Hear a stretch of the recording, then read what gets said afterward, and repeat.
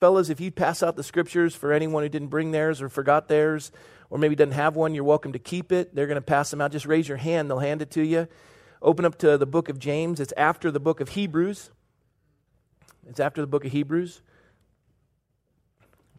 We did James chapter 1, verse 1 last week. And I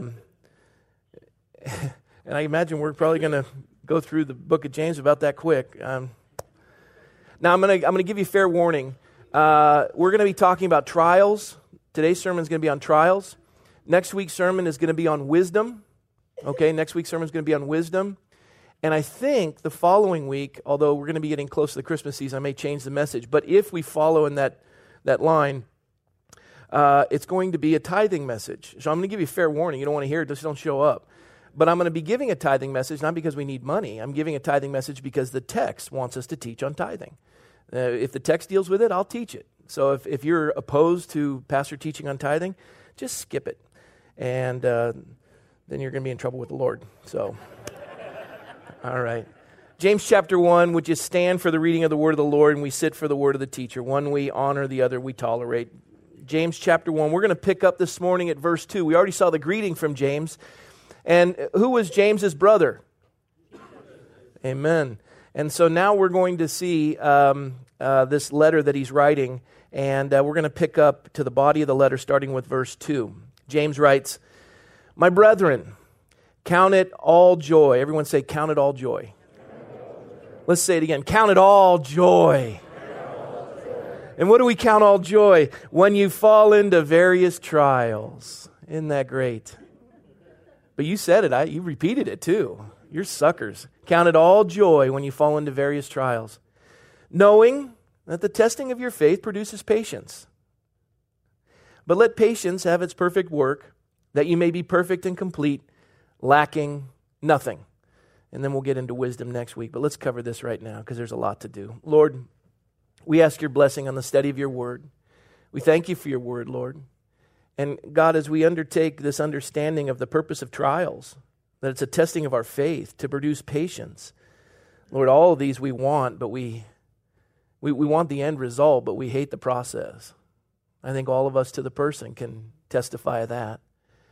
But Lord, you give us the solution, and that's joy. Your word says because of the joy that was set before you, you endured the cross. And Lord, if you can do that, despising the shame because of the joy set before you, how much more will we be able to succeed by the power of your Spirit? So Holy Spirit, lead us into all truth. Instruct us now, we pray, as our hearts are open to receive all you have for us. In Jesus' name, amen. All right, have a seat.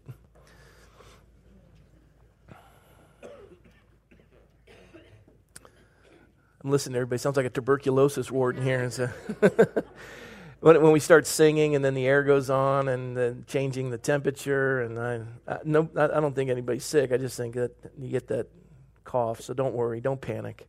And besides, you're immortal until God's done with you. Amen? Yeah. And if you want, just come with a mask or a bubble. You can come in a bubble if you like. Yeah. Now, I wanted to read, obviously, as we are undertaking the study of the book of James, and he starts out by saying, "My brethren," and what a way to start a letter, "My brethren, count it all joy when you fall into various trials, knowing that the testing of your faith produces patience. But let patience have its perfect work, that you may be perfect, complete, lacking nothing." So right away we've got this idea of trials to count it joy, and now we're looking at the testing of our faith. Everyone hates tests. I hated tests in school. I don't like trials, and in addition, I want patience, but I want it now.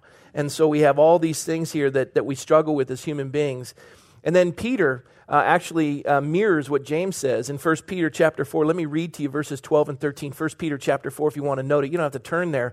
But this is what Peter says. Peter says, "Beloved, do not think it strange concerning the fiery trial which is to try you, as though some strange thing happened to you.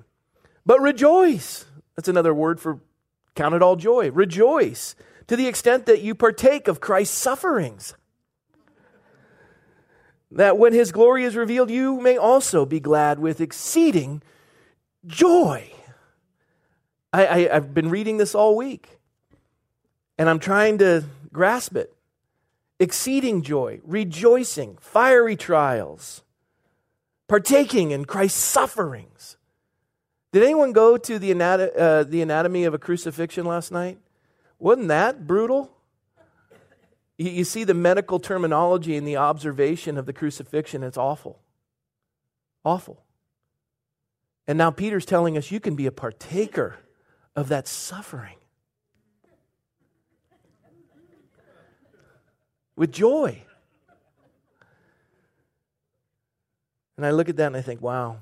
You think, well, it's easy for them to preach. They're, apostles and, they're supposed to do that. Peter didn't just preach it, he lived it. Acts chapter 5, Peter's there, and it says in chapter 5, verse 40, and they agreed with him, and when they had called for the apostles and beaten them, they commanded that they should not speak in the name of Jesus and let them go. And so they departed from the presence of the council, rejoicing that they were counted worthy to suffer shame for Christ's name. Peter was one of those. They beat the tar out of them, and they left rejoicing that they were considered worthy to suffer for the name of Christ. And Jesus even pointed out to his disciples, he was giving them fair warning, just like I gave you fair warning on a tithing message. He gave them fair warning on this idea of trials, fiery trials. Luke 6, verse 22, he says, "Blessed are you when men hate you." The word blessed means, oh, how happy. Oh, how happy are you when men hate you. I don't understand that. Is anyone just embracing that wholeheartedly? Yes. I know what you're talking about. Oh, how happy are you when men hate you and when they exclude you and revile you and cast out your name as evil for the Son of Man's sake. Rejoice in that day. Leap for joy. Jesus puts an exclamation. Leap for joy. For indeed your reward is great in heaven. What about here? Heaven. For in like manner, their fathers did this to the prophets. Prophets. We know about Isaiah. It said he was cut asunder. They cut his body in half. Isaiah was cut in half. John the Baptist, the last of the prophets, of men born of women, there's none greater than John the Baptist in the world of prophets. He was beheaded. Isaiah cut in half. John the Baptist beheaded. Romans 5, the Apostle Paul writes, Romans 5, he says, and not only that, but we also glory in tribulations, knowing that tribulations produces perseverance, and perseverance character, and character hope. Now hope does not disappoint because the love of God has been poured out in our hearts by the Holy Spirit who was given to us. And what he's saying is you're going to go through tribulations, but it's producing perseverance. It's developing you. King David wrote in the Psalms as he would lament to the Lord and pour out his heart to God in music, which is a very powerful thing. I remember listening to Sam Cooke. He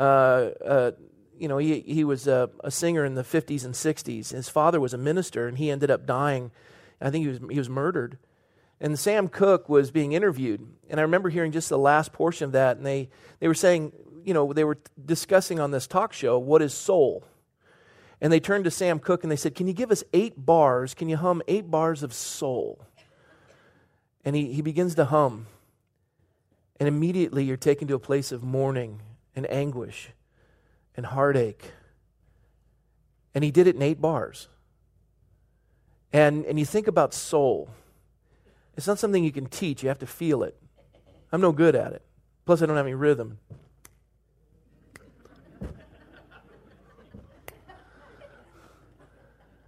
Well, where does that come from? Well, it comes from generations of heartache. It comes from generations of pain, carried down through stories, and then to feel that lament, to be treated differently because of the color of your skin, to be excluded, which he was exposed to in the 50s and 60s very easily. He was the first black man to own a recording studio and to drive a car. He'd be pulled over constantly because he owned a nice car. Who'd you steal that from? And then he was killed. But David, in one of these laments in this music, spoke of this patience before the Lord. He said, I waited patiently for the Lord, and he inclined to me and heard my cry. A cry, that's almost soulful. You just pour out your heart to God in a lament, but it's musical, minor keys. You guys have heard this song, Amazing Grace. How sweet the sound to save a wretch like me. I once was lost, but now I'm found. Right? And when that's sung, it unites a room. Regardless of your socioeconomic position or the color of your skin or your nationality, that song resonates with every human heart. And how is it so powerful that it can immediately, as it begins to be sung, touch you? Well, not only were the words, I mean, I've heard compelling words in music before, but the song didn't, the melody didn't match the words, and the song just never resonated in my heart. But yet the melody and the words combined in Amazing Grace is one of the most incredible songs imaginable, and it touches every human heart. You can't listen to it without being deeply touched. Even secular artists who don't even believe in God, when they play that, are touched. And it speaks of the wretchedness of sin. It speaks of the redemption of God. Hey, it's a gospel song like never before that even secular artists have recorded. What makes it so powerful? What makes this lament, this soulful lament, bring, in a sense, an inclining joy in your heart? What is it? Well, we know what was. John Newton wrote it, the slave trader. Yes? Do I have that right? Thank you. And if you look at it says, words by John Newton, melody unknown. We know that John Newton was a slave trader. And we know that the melody of Amazing Grace is played on all the black keys of the piano. They're called minor keys. They're keys of lament. They're keys of sorrow. And they found this almost exact hymn, this melody, being sung as a West African sorrow chant. You know where John Newton heard the melody? From the bowels of the ship as the slaves were mourning. And in their condition and in his heart, far from the Lord, running from the Christianity of his parents, on the deck of that ship was matched two sorrowful hearts that created a song that is spoken to generations following. That's how God works. You go through trials, and from that comes a song that really resonates joy in the deepest human heart. It was a West African sorrow chant. The two were combined. I'm reading a psalm to you. I waited patiently for the Lord. He inclined to me and heard my cry. I imagine in the original version of that, when David sung it with the music itself, which is no longer available to us, it was something that would speak to you deeply as music only can. He also said in Psalm 27:14, he sang, "Wait on the Lord, be of good courage, and he shall strengthen your heart. Wait, I say, on the Lord." This is a man who was chased through the En-Gedi desert, hunted like a wild animal by a vicious king who wanted nothing more than to assuage his fear and intimidation of a young man who was rising to the ranks and had been anointed by Samuel, whom he was jealous of and wanted dead. And he hunted David, and all David ever did to Saul was serve him.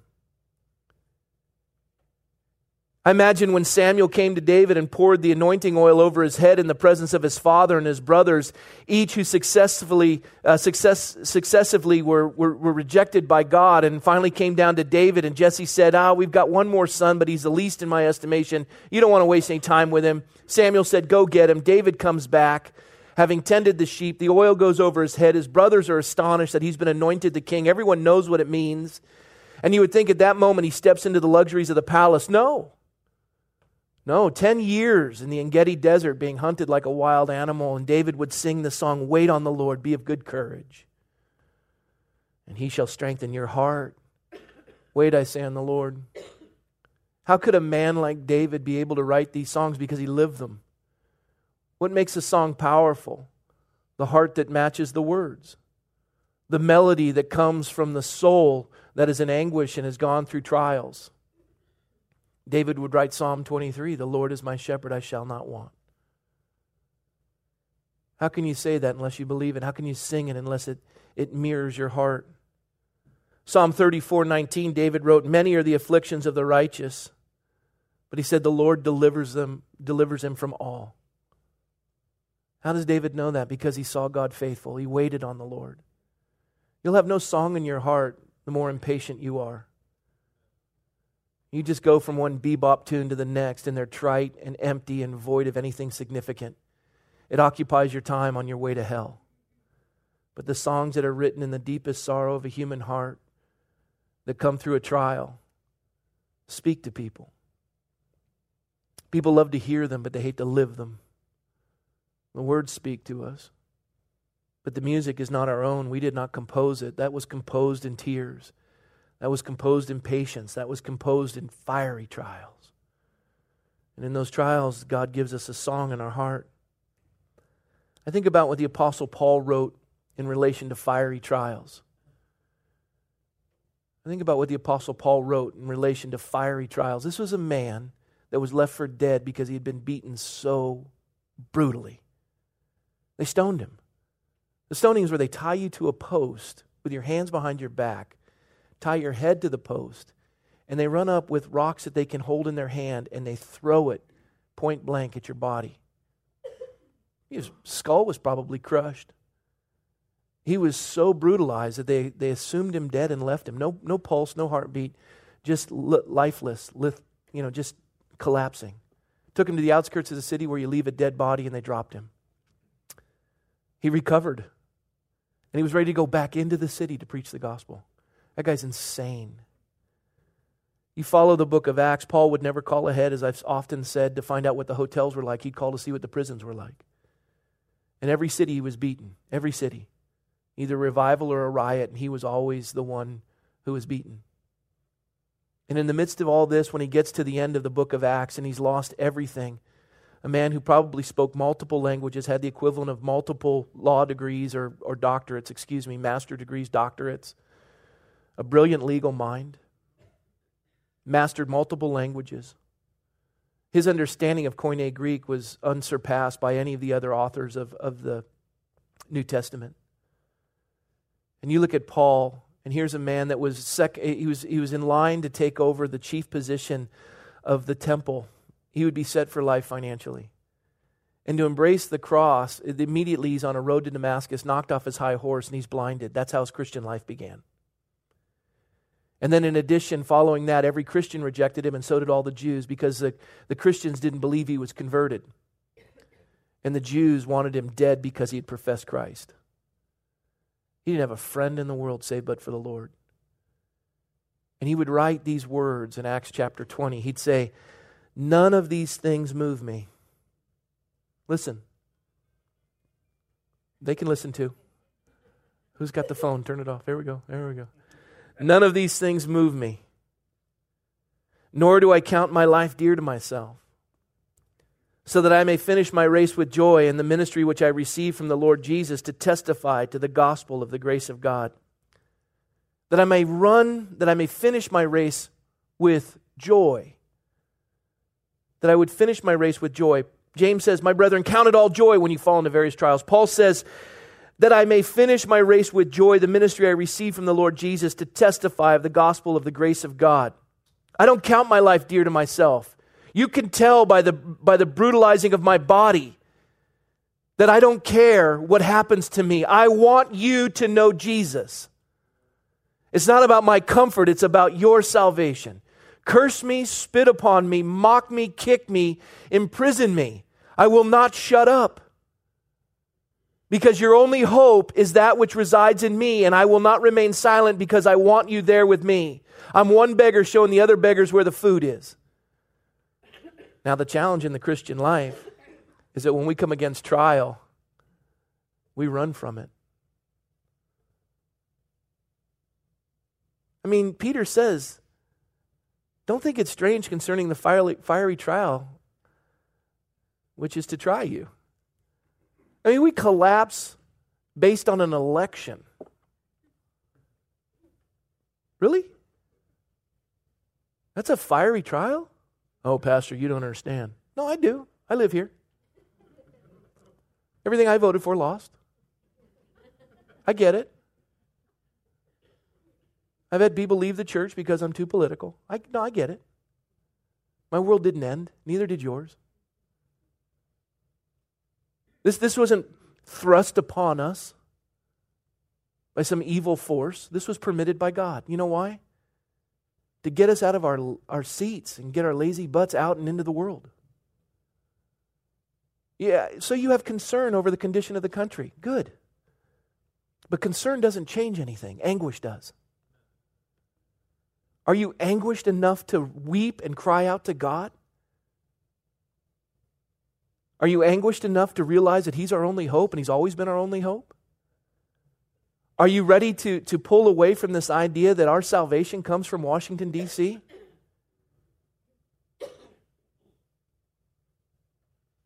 When will we pour into the lives of our children that which means the most to us? When will we take responsibility for those things that matter? Yeah, they're trials, and they're good. And we're to be joyful. This is not a time to be in mourning. Oh, 4 more years. I don't think I can do this. Shut it.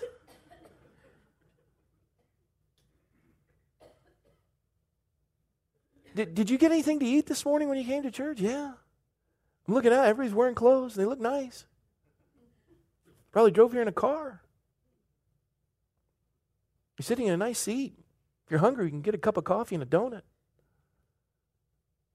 We're affluent. And we think it's a fiery trial. You know what God wants to do? He wants to increase it. He wants to step it up. He wants to harvest some pew potatoes.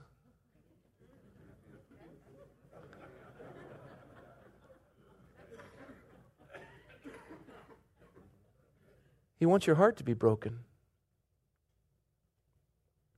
You know, when James would write this, and he'd say, count it all joy when you fall into various trials. James, they say, was crucified like his brother. Paul was beheaded. Peter was crucified upside down. Each of them wrote about the joy. And we're worried about an election? Come on. Really? We have a chance to change the world, just this congregation alone. The wealth represented in this room is greater than probably 500 square miles of India. The lives we could change. The difference we could make. You're concerned about our school systems? What have you done to change it?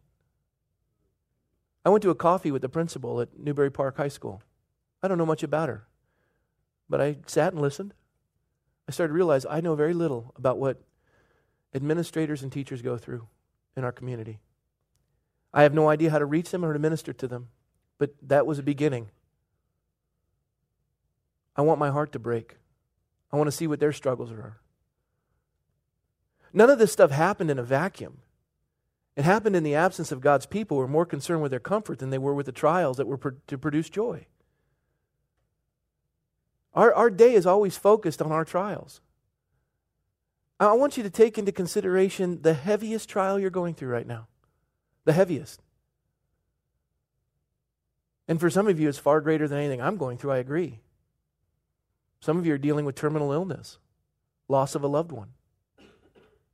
I'm not here to belittle them. I'm here to put them into perspective. It's a gift. Pastor, how can that be a gift? Because it's breaking your heart. And it's bringing you closer to that which blesses the Lord.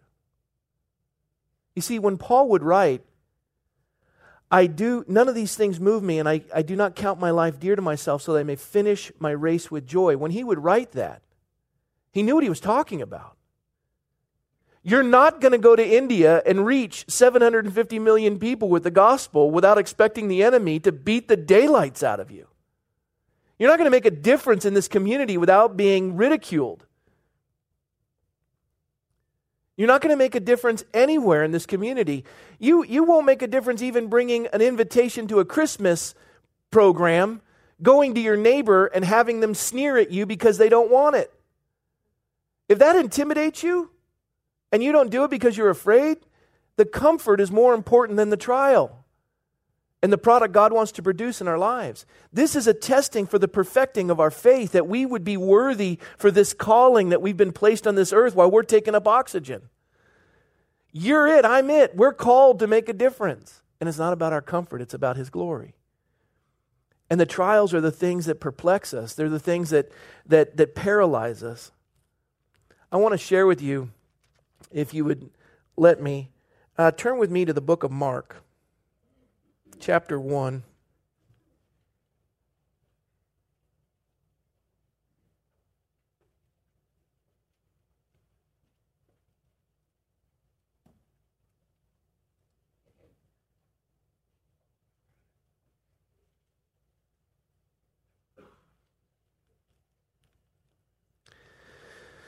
I like the book of Mark in relation to a gospel because it's kind of like the Reader's Digest version of the Gospels. Mark does everything quick, and he just does it matter of fact, and he just pours through the points, and I like it because I like people to talk to me that way. I don't like detail. Just give me what's the point? Anyway, so there was, and the shoes matched the outfit, and the outfit was, and it matched the hair, and then when I was going, and then, my friend had a haircut that was similar to my haircut, and I'm like, oh, stop. What are we getting to? What's the point? Mark gets that. I like Mark. Jesus at this point in the gospel account has been baptized by John the Baptist. And the Spirit descends upon him. He says, "You are my beloved Son in whom I'm well pleased." All right? So at this point, listen to me. At this point, Jesus hasn't performed a single miracle. He hasn't healed any sick. He hasn't raised any dead. Nothing. He's done nothing. But the heavens open up and says, "This is my Son in whom I'm well pleased." Why would God say that? Because it was written in the volume of the book. Lo, it is written in the volume of the book, "I've come to do thy will, O God." Jesus had committed long before that he would do this and to walk in obedience to the Father. And baptism was this declaration of obedience, and he's baptized. Now, immediately following the baptism, listen to this, immediately following the baptism of Christ, look at verse 12. Chapter 1. Immediately, the Spirit drove. You know what that means? That means you got a team of horses and you got a chariot and you're whipping them, just drove. He's driving them. The Spirit of God drove him into the desert. The Spirit of God drove him into Death Valley.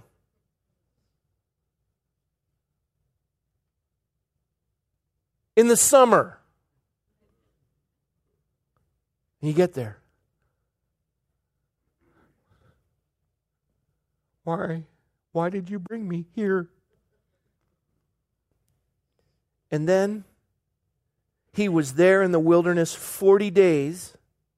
And we find out by Matthew's account, without food, tempted by none other than Satan himself. And he was with the wild beasts. And the angels ministered to him.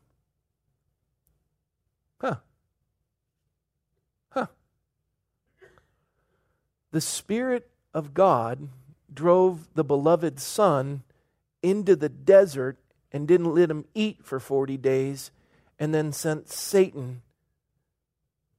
And I've been tested. I've never been tested by Satan.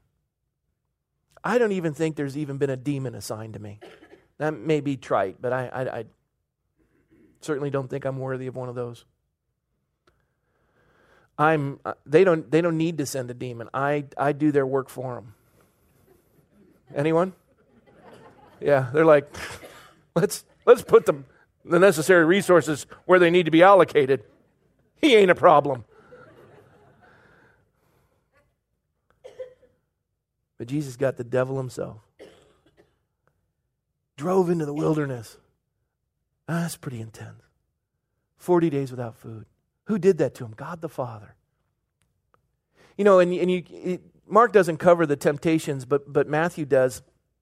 And Matthew in the temptations, Satan comes to Jesus and he says, it's improperly translated. It says, "If you are the Son of God," but in the Greek it's depicted this way: "You and I both know who you are, but apparently your Father doesn't. If you're the Son of God, why are you starving? Where's your dad?" And the scripture even goes on to say, after 40 days he was hungry. And that's not a joke. I've covered this before. It's not a joke. It's because after 40 days of fasting, when the human body is at the point where it's going to die if it doesn't get sustenance, the hunger pains come back. They cease after about 3 to 5 days, and then at the 40 mark, when your body starts to consume itself and you're going to be dead within 48 hours, that's when the hunger pains come back. Get something to eat now or you're going to be dead. So Satan comes to him at that point and says, you and I both know you're dying and Dad's not here. Your father's forsaken you. I thought you were the Son of God. This isn't how a father treats a son. Why don't we just take matters into our own hands right now? Why don't you just turn these stones into bread? You can do it. You know you can. I know you can. And Jesus responded in the midst of the trial, man does not live on bread alone, but every word that proceeds from the mouth of God. Every trial, he responded with the word of God in obedience. See, what is faith? Faith is taking God at his word. Even when it doesn't make sense, he was taking the Father at his word. This doesn't make sense to my body. My body's raging. It appears that I've been abandoned, but the reality is, if God says it, it's true. And Jesus withstood, and then the angels came and ministered to him. He gave him all three of the tools of Satan. Satan used all of them: the lust of the eyes, the lust of the flesh, and the boastful pride of life. He said, drop yourself off this pinnacle, let the angels catch you. You shall not tempt the Lord your God. He says, bow down and worship me. And he says, you shall worship no other God but the Lord. And so he responds each time with the word of God. Even Satan comes at him with the word of God, misquoted, but nevertheless with an attempt at the word of God. And these fiery trials, Jesus survives. And you think about it, wow, that was a trial, wasn't it? That was a trial. And it said that Satan left him. Listen, Satan left him to come back at a more opportune time. What could be worse than that? I go a day without food. I'm ready to kill somebody. 40 days? And you're going to come back at a more opportune time? I can't think of a more opportune time than that. I would sell my family at 40 days for food. Just kidding. Kind of. And in the midst of this, and this is the part that I get a kick out of. Turn with me, if you would, to John chapter 2.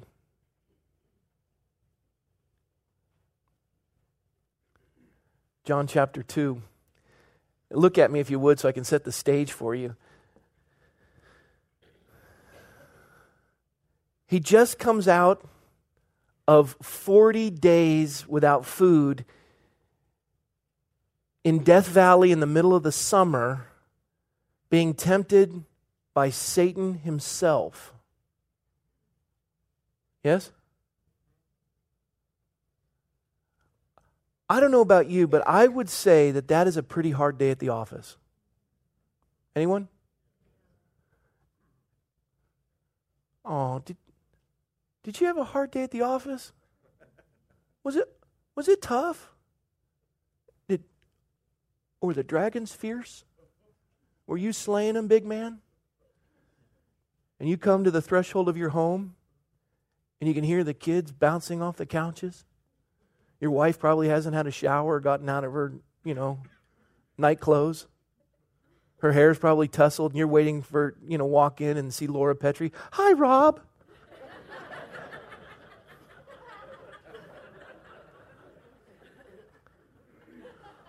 Is that what you're waiting for?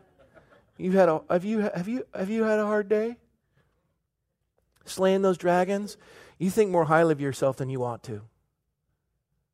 In the scheme of things, you are a gnat on the butt of an elephant. And you walk in like the world revolves around you, and you get to the threshold of your home, and you've had a hard day. Were you in the desert 40 days? Satan himself? Yeah, I was. Again, you think more highly of yourself than you ought to. No, you weren't. That's a hard day at the office. That is a hard day at the office. That's a trial. And he's coming back at a more opportune time. That's a trial. And he walks into his home, and in John chapter 2, his mother. The moms have this way of being irritating when you're older. They do. They do. They know how to push your buttons as when you were a kid and yet you're an adult and you feel like you have rights now and they're just pressing them. I miss my mom. I do. There are some things I don't miss. And my life quite frankly, my life got a lot easier once you went to be with the Lord. I would want her back. But I will say that my life got a lot easier. They have ways of putting demands on you. And then the guilt, they're so good at that. My mother wasn't even Jewish and she was good at it. I think she was, though. There's something hidden in there. And here, listen to this. Jesus comes back after 40 days in the wilderness on the verge of death. He's probably emaciated at this point. You know what 40 days without food makes you look like? The most I've ever gone, I think, is 15 days. It was coming off me like a hot knife through butter. Just pants, I had to pull like Sinbad the Sailor to get him, put another hole in them. Worst thing I ever did, because I gave away all my clothes thinking, I'm in a new set. It didn't take but a week. I'm like, can I have my clothes back?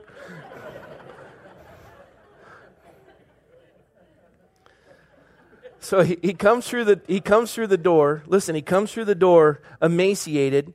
And on the third day, look at verse 1, chapter 2. On the third day, there was a wedding in Cana of Galilee, and the mother of Jesus was there. Now both Jesus and his disciples were invited to the wedding. When they ran out of wine, the mother of Jesus said to him, they have no wine. I shared this on Wednesday, but it ties in, and I've got another angle on it, so be patient. She looks at Jesus and she says, we're out of wine. Right? We're out of wine. Again, that's like your wife saying to you as she sees your underwear on the floor. And this, I only heard people do this. Are these yours? And then, of course, my response has always been, well, if they're not, I have questions for you. But what is she saying when she says, are these yours? Why didn't she say that? That's direct communication. Pick your underwear up. Yes, underwear, picking up. We've communicated, highest level. But it's a riddle. Are these yours?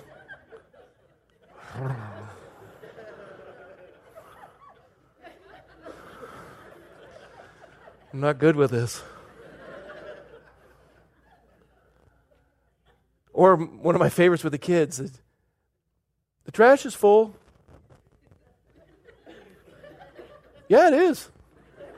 I was just balancing the last piece up there. I think you might be able to get another piece on there. I'd say, yeah, it's full. Good observation, honey. That's not what she's saying. What's she saying? Take out the trash. All women's voices that you heard. Men are going, oh.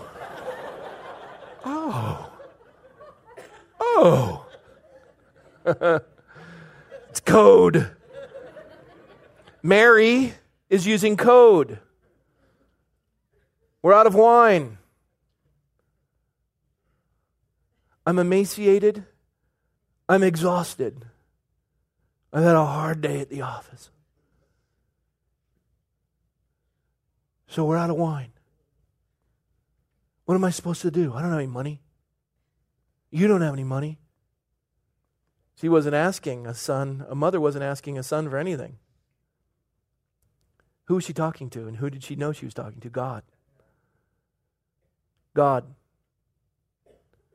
do my bidding and get us some wine. Do some hocus pocus and turn it. Make it. Transubstantiation. Do this. Can you make it happen? Chop, chop. And Jesus' response, interestingly enough, and this is why you know that she isn't speaking to him as a son. Jesus said, woman, what does your concern have to do with me? I said, if I had ever said to my mother, woman, I love Pastor Dave's comment, I would be picking up my teeth with my broken arm. I'm sorry, I didn't mean to say that. I mean, just give it evidence. Are these your underwear? Woman! I'll be sleeping on the couch tonight. I'm king of this castle when you're not around. Woman, what does your concern have to do with me? And then he says these telling words. My hour has not yet come. My hour has not yet come. And then Mary goes, yes. Whatever he says, you just do it, tells the servants. And Jesus is like, she's good. She's good. Go fill him to the brim. Get some water. Turns him into wine. Best wine. We know what happens. Yes? Hard day at the office. Nagging mother. Nagging mother. And he says, woman, what does your concern have to do with me? My hour's not yet come. Telling words, because when he said my hour's not yet come, what he's saying is there's only going to be one time in all of history where God is going to be doing man's bidding. And it's not right now. You don't tell God what to do. Does your prayer life consist of your laundry list of the cosmic genie in the sky, and when God doesn't do what you want, you quit? Does your relationship with the Lord, is it depicted by all the things that you expected from God, and when He doesn't live up to your expectations, you abandon Him the minute a trial comes? Is that the shallowness of your faith? That any testing or trial, you quickly abandon it and you call it quits? Jesus knew what He was up against. He just went through 40 days of hell. He knew it was coming back, and the woman is giving Him another trial. That's a familial trial, but a trial nevertheless. He honors it. He keeps his cool. But He says, you don't have any idea what's awaiting me. And then quickly, let's go to Luke 22. Matthew, Mark, Luke 22.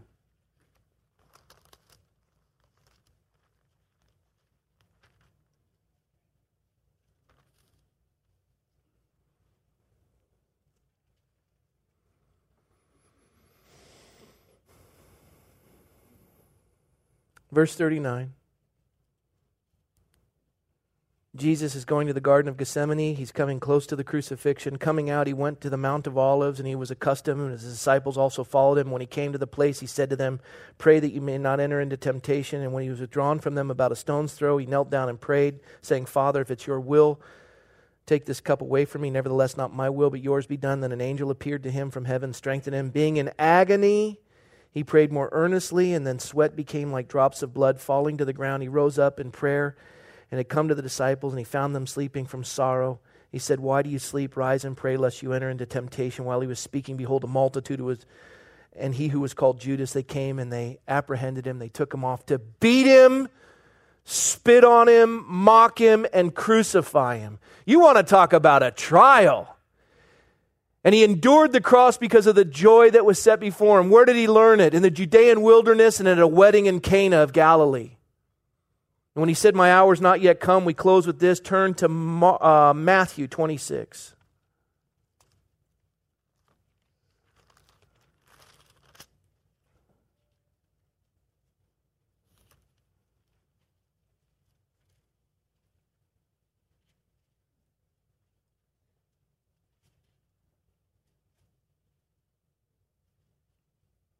Verse 36. Jesus came with them to a place called Gethsemane, Mount of Olives, and said to the disciples, sit here while I go and pray over there. And He took with Him Peter and James and John, sons of Zebedee, and He began to be sorrowful and deeply distressed. And He said to them, my soul is exceedingly sorrowful, even to death. Stay here and watch with me. He went a little farther and fell on His face and prayed and saying, oh, my Father, if it is possible, let this cup pass from me. Nevertheless, not as I will, but as you will. Then He came to His disciples, found them sleeping, and said to Peter, what, could you not watch with me 1 hour? Watch and pray, lest you enter into temptation. The spirit is indeed willing, but the flesh is weak. And again, a second time He went and prayed, oh, my Father, if this cup cannot pass away from me unless I drink it, your will be done. He came and found them sleeping again, for their eyes were heavy. And He left them, went away again, prayed the third time, saying the same words. And when He came to His disciples and said to them, are you still sleeping and resting? Behold, what? The hour is at hand, and the Son of Man is being betrayed into the hands of sinners. Rise and let us be going. See, my betrayer is here. All the evil in the world culminated at that spot and started to suck the life out of the Savior to the point where His body was sweating blood. You want to talk about trial? Fiery trial. His hour had come. And how did he endure it? Joy. Count it all joy. You don't look at what is, you look at what is to become. In the night that he was to be betrayed, he broke the bread. He said, "This is my body broken for you." He held up the cup. He said, "This is the cup of the new covenant, my blood shed for the remission of your sins. As often as you do this in remembrance of me." What's me? In anguish, joy will come forth. A woman in the pangs of childbirth, in anguish, brings forth the joy of her heart, the baby. The trial is temporary, the joy is eternal. Don't fall in love with comfort. Fall in love with the lost. Endure the trial. You're here. You're here because he took it. And there are people out there that need to be here, and they're not here because you and I thus far have been unwilling to take it. Count it all joy. Your comfort isn't nearly as profound and valuable as the trial that produces the joy of the lost sitting in your presence because they've come to the place where their sins will be forgiven.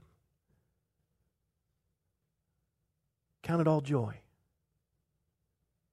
Folks, God has ordained this time of trial.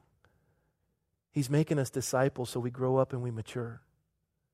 There's people that need to hear the good news of the gospel. And the way that it all began was by some nails upon a cross and a bloodied Savior. And a servant isn't any greater than his master.